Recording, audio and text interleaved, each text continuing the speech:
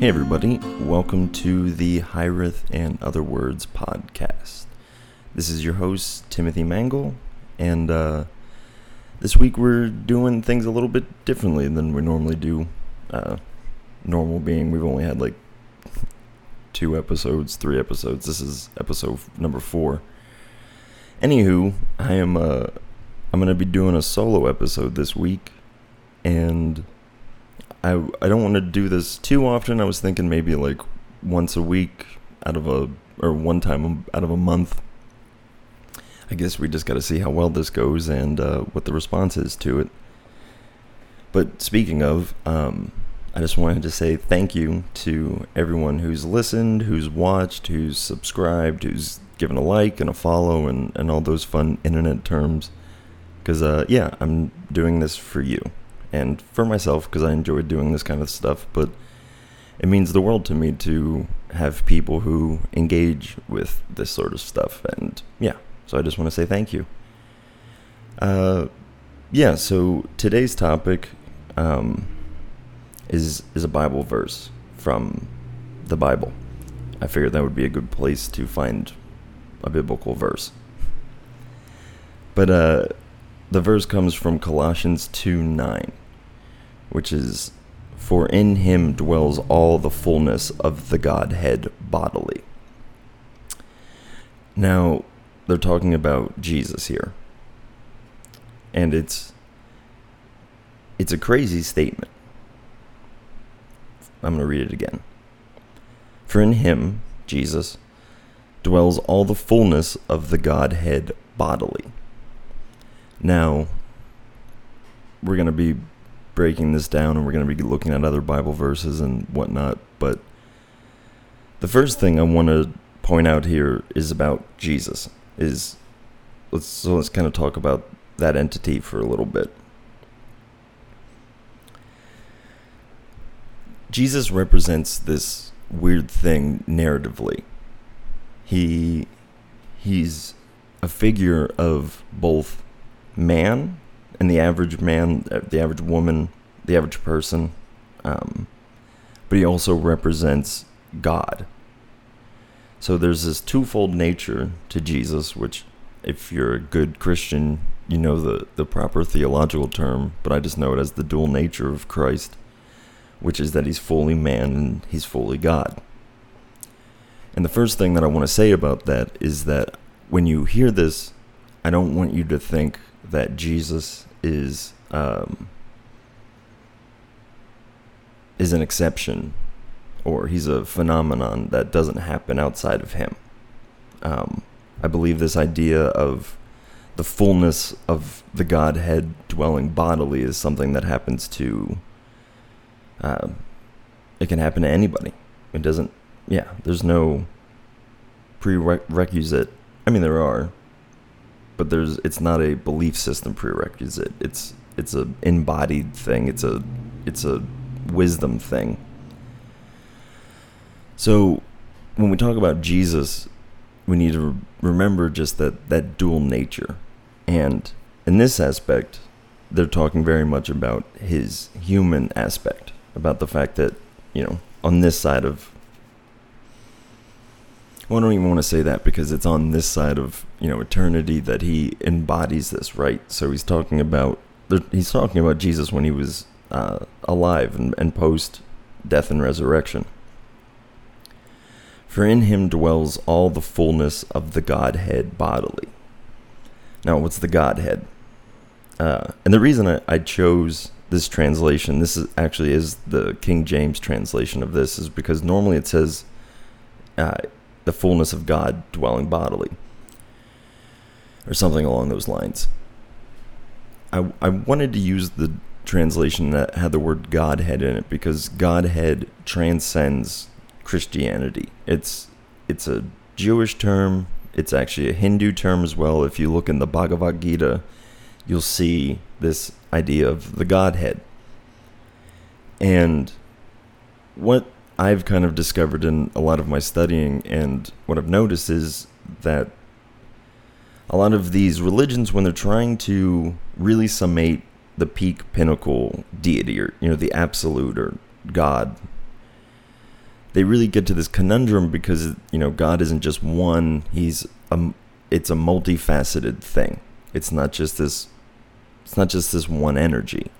And that was a hang up that I used to have when I would read this biblical verse, because I would read it, for in him dwells all the fullness of God bodily. And so you'll hear me say this 1,000 times because I believe it's absolutely true. In the West, we have a hard time with the term God. People don't like to use it. People are turned off by it, and probably rightfully so. But one thing that comes along with that is the idea that when people think about God, they're thinking about this singular entity that's off somewhere and it's controlling creation, and we kind of have to have relationship with that thing. We have to interact with it, and we have to figure out, how to, and all those things.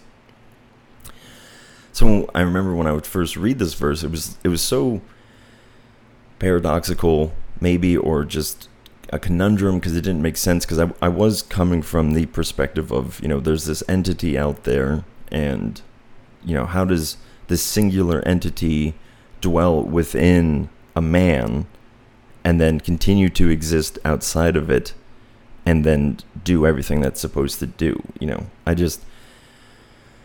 That doesn't make sense. When you think about God, again, as this singular entity or thing that then manifests itself in something, and then does it still work outside of it, or whatever, And I'm not trying to put down the language or the interpretation set forth here in the biblical text. It's more of, people use words to describe their reality. And they use images, they use symbols, and all of those arise out of their empirical interpretation of reality, right? So you have people who are looking out into the world, and they're trying to understand what's going on, what's happening to them. And so then they have interactions, they have experiences, they start services, they embody practices, and then they give them names, and they quantify these things. And it's always within their worldview. That's what I'm trying to say, that when people put forth religions or religious practices, they are so built around the understanding of that culture. So part of that is, you look at Hinduism, and they have gods who are elephants and monkeys. And there's nothing wrong with that. Just in the West, we don't understand that because we're not around elephants and monkeys outside of zoos. So we don't necessarily see the correlation between those things and divinity, unfortunately. So all that to say, when people project out their inner world, which is where God lives and God dwells and God arises from, they project it out, and they project it out through their culture, through their language, through their cosmology, how they see the world, how they think it works, So it wasn't, if you believed that the world was flat and that there was a dome over top of it, that you could, the stars you could see through to the other side, that's not crazy to believe that that's where God would live, right? So that's kind of an old Jewish understanding of the earth. And it's not wrong per se, because it was the worldview in which they just had. They didn't have science. They didn't have these current cosmological ways of understanding reality. They just had empirical. They looked outside, and if you're standing in a field and you look at the sky, it looks like there's a dome. We can't see the infiniteness of space. So, I'm just trying to drive home this point that people interpret God and spirituality and everything through their worldview. And so that's the problem with, that's where we find ourselves with this verse currently, is we're trying to interpret this. We're trying to, make this verse make sense for us. And there's that dissonance, because when we say God, we think of this singular thing, right? So there's this one biblical verse besides this there's actually many biblical verses besides this that I wanted to bring in because I think it points to something that helps us to get a better understanding of what this God idea is, okay? So it's in Ephesians 4:6. It says, "One God and Father of all, who is above all and through all and in all." And the King James Version actually ends up by saying, "in you all." I don't know why the King James and New King James has that. And I mean, I'll go into that in a little bit. But yeah, so one God and Father of all, who is above all, through all, and in all, or in you all. So what's this trying to say? And this is actually a beautiful sentiment here, because Paul, the author of this, I can get into who he is another time, but the man who wrote this, his name is Paul. What he's trying to say is that, listen, okay, so there's one God and Father of all. Let's just start with that, okay? So what that means is that prior to creation, there's a singular entity that births forth creation. And in doing so, he describes, he participates in this process that Paul is referencing here right now. So it's the idea of who is above all, through all, and in all. So now I want you to kind of get this image in your head that pre-creation there was this infiniteness, and this infiniteness began to pour itself out and so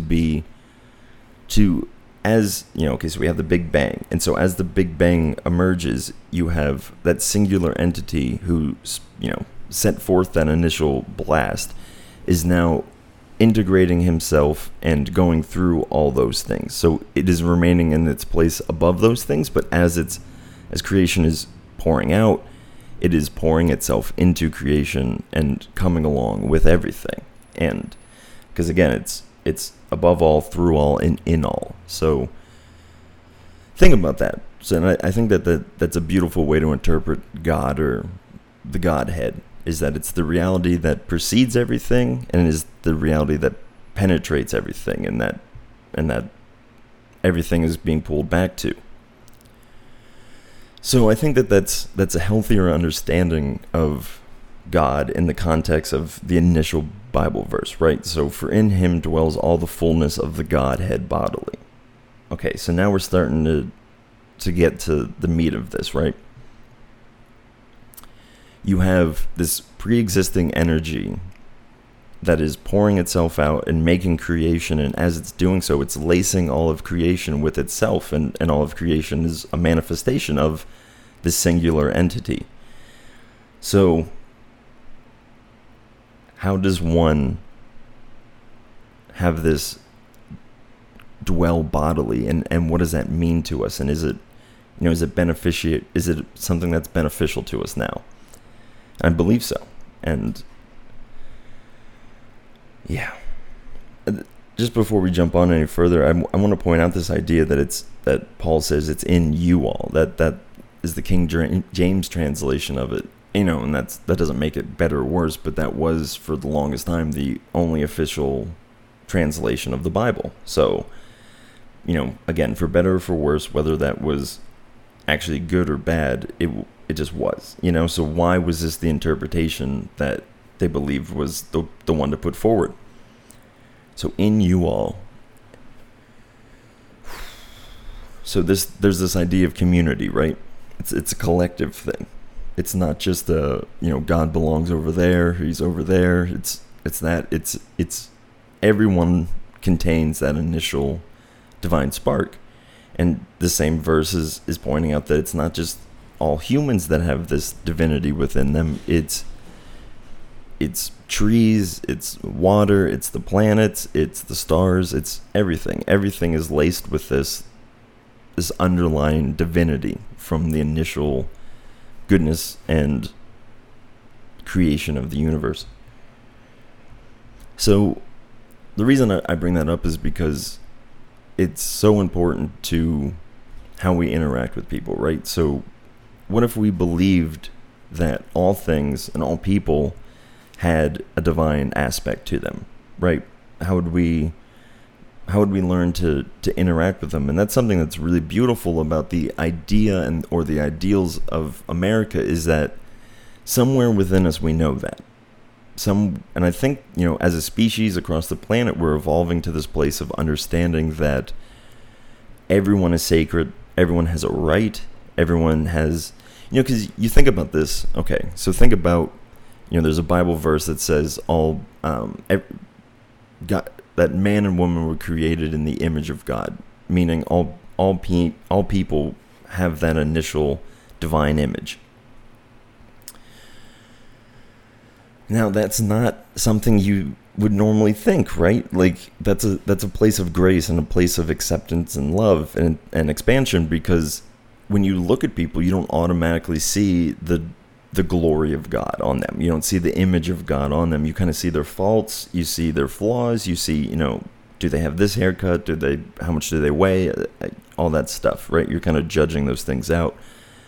But for some reason, the people who made these texts, they went off the assumption that all people bore the divine image, right? Now, obviously, there's something to be said about how they've embodied that practice or embodied that belief, but it's still put forth, and it's not something that you would just look out and logic your way there, right? You kind of have to see with not just your real eyes, but with your eyes of your heart, and have compassion, and to understand that, all because people look differently than us, they practice things differently than us, they speak different than us, that doesn't mean that they don't bear the divine image. It just looks different, and that's totally fine, because the same thing that is making that person is the same thing that made trees, and how many different trees are there, and they all bear that same image, and that through line divinity that we were talking about, the idea that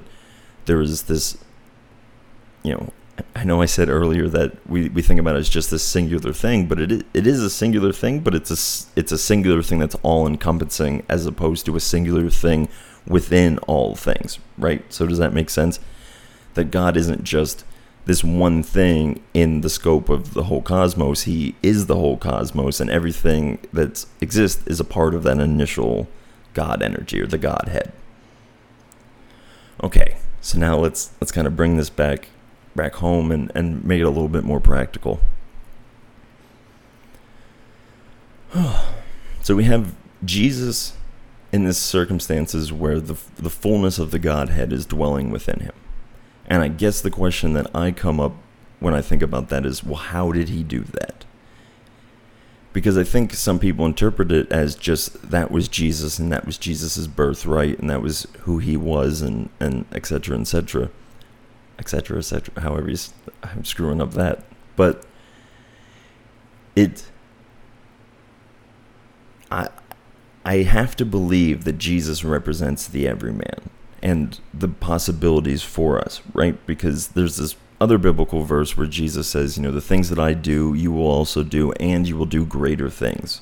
So there's this idea, if that's to be true, if we're to take that as a factual statement, then that means that we would be able to get to the level that he's at and not have him have some shortcut to getting there, right? Because that doesn't help us if he just was born with these innate powers or abilities or perspectives that he, like any of us, had to learn, and he had to apply these things, and he had to grow, and he had to get to this place. I don't believe it was a place that he was born into, but that it was something that he, at a certain point in his life, came to completion. So again, the question comes back to, well, how did he do this? And, there's no biblical verses where he says, this is how I, reached enlightenment, or how I was,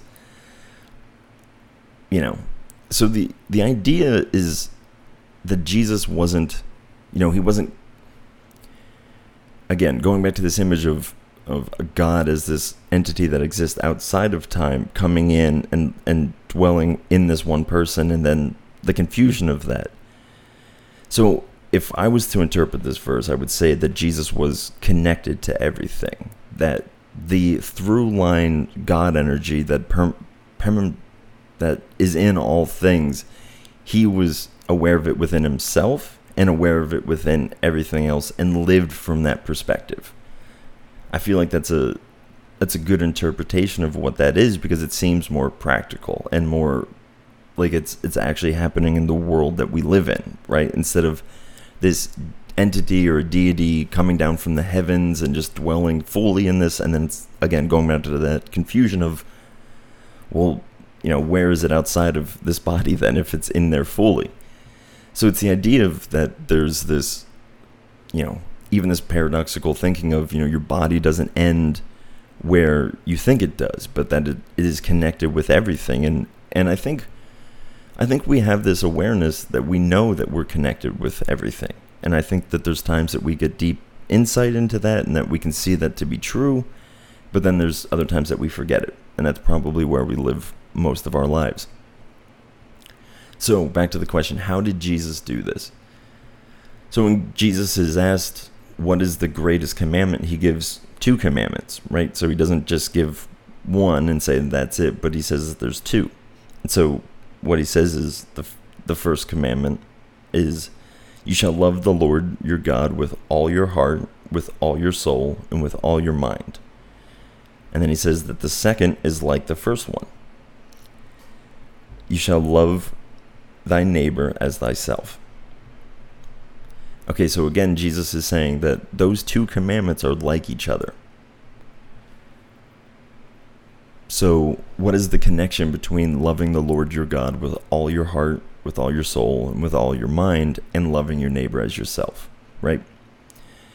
And the simplest answer and the most accurate answer is just this idea of love, right? So it's this continually outward flowing yes and acceptance and spaciousness and graciousness and love, right? Like, that's what it is.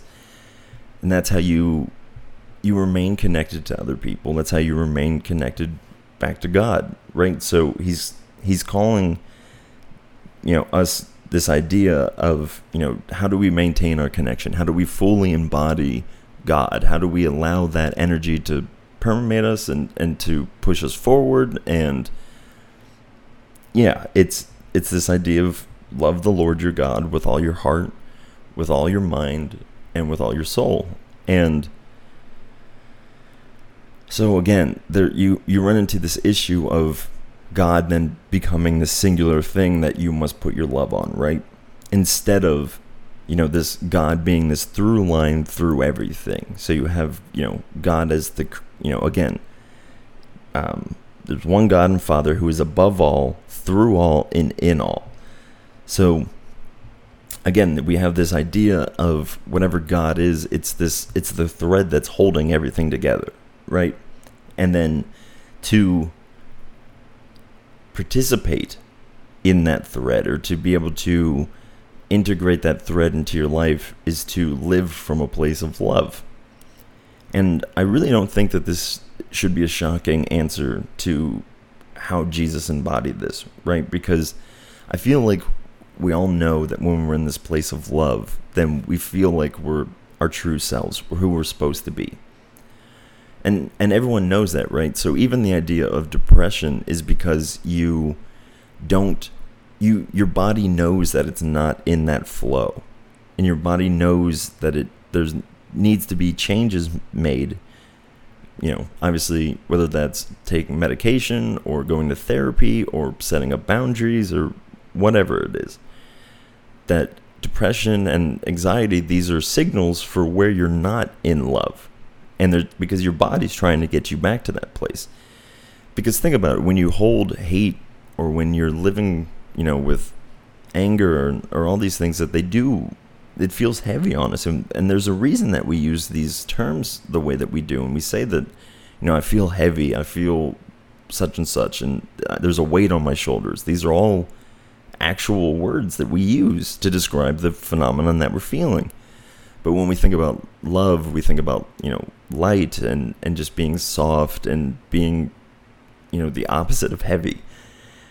And yeah, so I guess the challenge is if you want to remain connected to everything, then the proper response to everything is to love it, is to say yes to it. And you don't have to say yes to the necessarily more grosser and non-beneficial or non-loving aspects of that person, but you have to say yes to the thing as a whole. And you have to have the space within you to be able to accept these people in, just whoever it is or whatever it is. It doesn't, again, this through line, it penetrates all things. And so there isn't, when you're, again, I keep going back to trees, but when you're interacting with a tree, you should be treating it divine. When you're interacting with an animal, everyone knows that you should be treating those more sacredly than we do. And it's the idea of honoring that through line. It's the idea of honoring the divinity within that singular thing. And then being able to do it in one thing, you should theoretically be able to do it in all things. There's this book called I and Thou by Michael Buber. I think I know the last name's Buber, because how do you remember? It's Buber. So just look up I and Thou by Buber. But the thesis put forward is that there's essentially two ways for you to live life, right? You can either live in the I, it, or I, thou. So you can either interpret everything that you're seeing and encountering as just an it, and that includes people, because we do treat people like they're just its.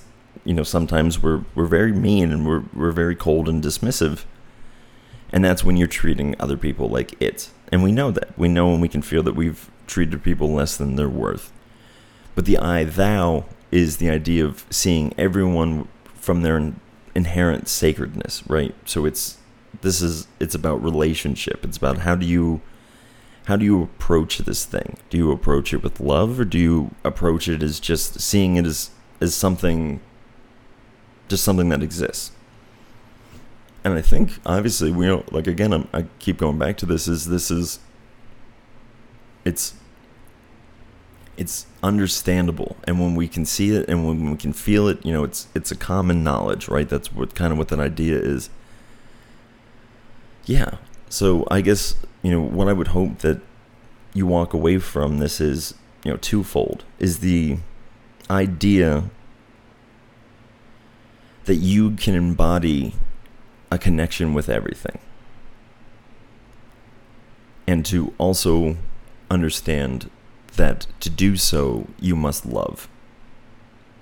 You can't have your connection to everything without loving everything. And also, just as a little caveat or something to add here at the end, remember that this says that the fullness of the deity dwells bodily, right? Of the Godhead, it dwells in this. And I think a lot of people, they hate their bodies, or they want to transcend it one day and just leave it behind. But I think you're doing yourself a great disservice by having that mentality. I know the shortcomings of being embodied, because I've been doing it for 30 years. And I know the aches, and I know the pains, and, obviously not all of them, but I know the trauma of being stuck in here and knowing that this is going to end and other bodies will end. And so we kind of have this limited negative view of the body, but it's not bad. It shares that it's the house that through line dwells in, right? So God being a part of everything and through everything, that includes your body. It's not just your soul. Your soul, they actually say that your body is the fullest extension of your soul. And so therefore it's the pegs that hold the soul up, right? So if it was a tent, you need the pegs to to hold the soul, and or maybe it's backwards. Maybe the soul is the pegs and the tent is held up from it. I'm just kind of just spitballing here. But the idea is that the body is sacred, and your body is sacred, and you should treat it as such, and as you should treat anybody, because it's not even because God dwells in it, and that's a beautiful thing, but just because it's the right thing to do. It's right to treat your body with respect. It's right to treat other bodies with respect. And that's the idea of love, right? So, again, there's this callback to just love. Just dwell in love. Say yes to people. Love them with your mind. You know, in this idea of love your neighbor as yourself, you want people to treat you kindly. You get upset when people don't. You want people to be honest with you. You want people to be loving towards you.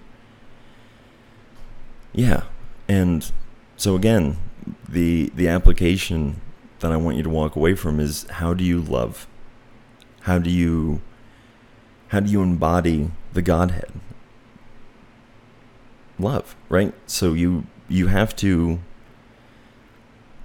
make that the way. I mean, you don't have to, right? So if you want to choose to believe in these things and to participate in them, if your goal is to learn to be connected with everything, to have the Godhead dwell in you fully, if those are things that seem appealing to you, then the means by which that is accomplished is love. And I don't really feel like I have anything else to add to that, other than you are completely capable of doing that. And everyone's been hurt. Everyone has trauma that they have to overcome, and obviously some more than others.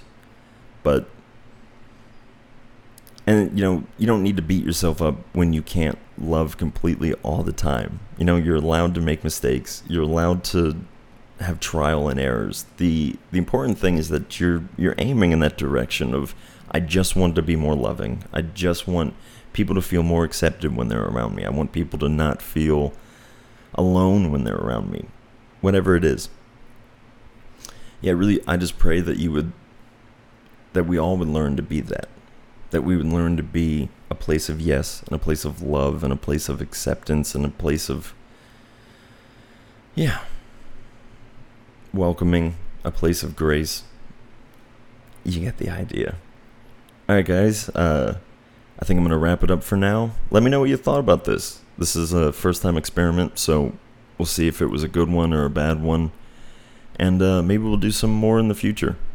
But, yeah, like I said at the top, I really appreciate people listening to this, watching this, whatever it is. It just means the world to me. And I'm very grateful that on a Saturday that this is what I get to do and give it to the world. You're all great. Goodbye.